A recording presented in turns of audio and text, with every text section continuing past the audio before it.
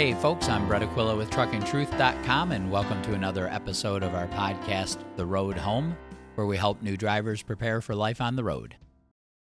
Today I'm going to talk about three of the biggest problems that rookie drivers face getting their career underway and how you can prepare yourself to face these challenges when the time comes. The first problem that rookies often fail to overcome is getting started in the trucking industry with the wrong expectations about how the training is done.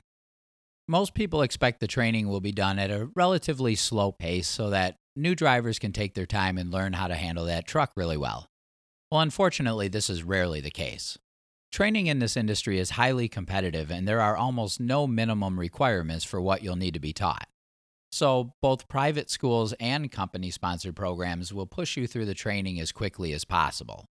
Private schools are competing with each other to provide the fastest and most inexpensive training they can, while still allowing their students to pass the CDL exams and land their first job.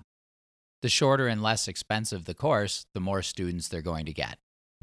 Now, company-sponsored programs are schools which are offered by trucking companies, and they're in a different type of time crunch. They're trying to train students while maintaining a profitable trucking company at the same time. So they want you to get through the training, get your CDL, and get out there on the road as quickly as possible, creating revenues for the company. So training is often done at what will feel like a very fast pace. This often gives students the impression that the schools or the companies don't really care about giving their drivers the thorough training that they need, but that's not the case at all. They're giving the best training that they can afford to give without running themselves out of business. That's just a simple reality in this industry, and that's how it's been done for decades. So prepare yourself for a very fast-paced training with an overwhelming amount of information and quite a bit of pressure at the same time. In fact, it's not uncommon for company-sponsored programs to send students home after only a few days or maybe a week of training because they're simply not catching on quickly enough. So don't make the mistake of going into your training unprepared, or you might find yourself struggling to get through it at all. And don't walk out on your training because you think you're being rushed through the process by a school or a company that doesn't care about the quality of your training. They certainly do care about the quality of your training, but they're in a position where they must find a way to train students as quickly and as inexpensively as possible. So study the CDL training materials before you begin your schooling and prepare yourself mentally for a lot of hard work and a lot of pressure, even during the training phase. Now, the second mistake that rookie drivers often make is that they fail to realize that you have to prove yourself to your company first before they're going to give you the big miles, the fancy equipment, and the best freight that only their proven drivers are getting. Not everyone gets treated equally in trucking. That's not how this industry works. This is a performance-based industry where the top performers get the bulk of the miles and all of the nice perks, while the underperformers are left sitting around hoping there will be enough freight left over to keep them moving. Sometimes there is, sometimes there isn't. So, you want to take the same approach you would take if you were an athlete trying out for a team. The best players are going to make the most money and get the most playing time, while the backups spend most of their time on the bench going broke. That's how it is in sports, and that's how it is in trucking. So don't make the mistake of going into your first job waiting to see if you're working for a good enough company. That's going to get you nowhere. The large carriers that hire new drivers have already proven themselves at the highest level in this industry for decades, and on top of that, they know that many new drivers entering this industry aren't going to be around for long. So it's really up to you as a new driver to prove to your company that you're one of the true professionals capable of helping them to remain profitable and competitive. If you have what it takes to get the job done, they'll give you all the miles you can stand. If you underperform your peers, you're going to be spending a lot of time sitting around at truck stops going broke. The third problem that new drivers face is more of a personal one, and it really catches a lot of people off guard. Being an over-the-road truck driver will entail spending an incredible amount of time alone in that truck, and the people you do come across are all going to be strangers. This is something that most people have never faced. Now think about this for a moment. When was the last time you spent maybe 20 hours out of every 24-hour period completely alone in isolation with no one to talk to and no one to visit with? It's something that very few people have experienced even for a day or two, let alone for weeks at a stretch. And when was the last time you went several weeks without seeing a single person you know? Not one friend or relative, not even a casual acquaintance. Even in the military or in college, you may be leaving your home, but you're going to see a lot of the same people every day and you'll quickly make new friends.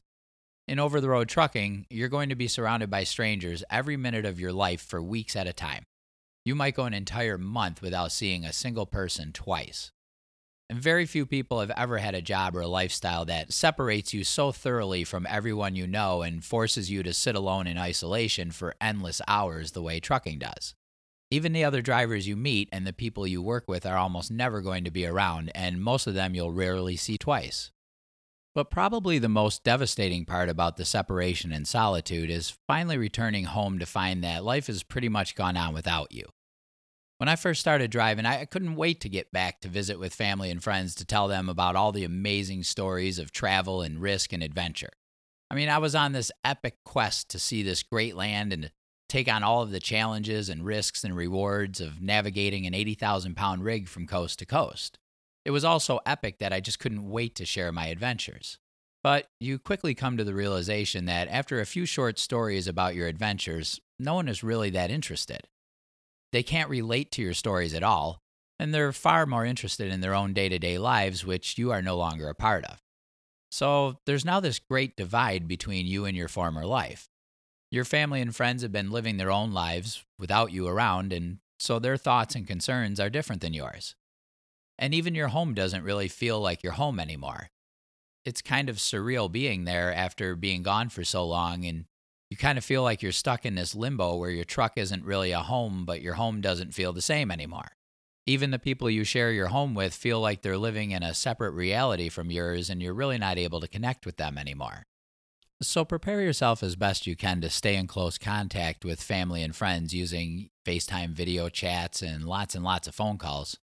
But even more importantly than that, prepare yourself for the inevitable isolation that you're going to experience and the detachment that you're going to find from your former life, including the people that you've always known and loved dearly.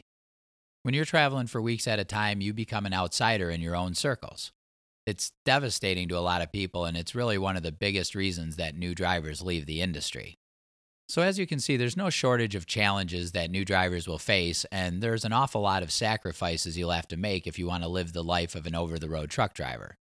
This career is going to throw curveballs at you faster than you may have ever seen, and you're going to have to deal with a lot of conditions you almost certainly have never faced. But at the same time, driving a big rig is truly one of the grandest adventures imaginable. There's just nothing on earth like it. But it's a hard job and oftentimes an even more difficult lifestyle that doesn't come easy and it doesn't come quickly. It's going to take a lot of hard work to learn how to do this job and a lot of tough times trying to adapt to the new lifestyle that you and your family and friends will have to live.